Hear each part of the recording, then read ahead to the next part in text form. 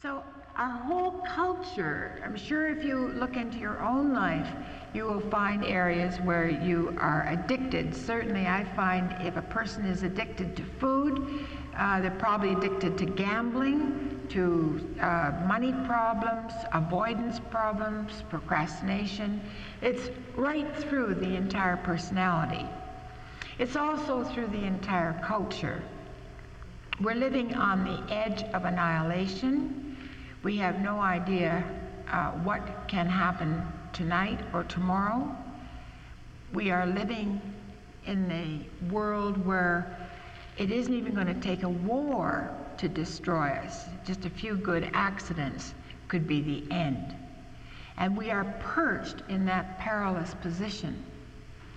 So what is going on in the macrocosm is likewise going on in the microcosm of the individual life.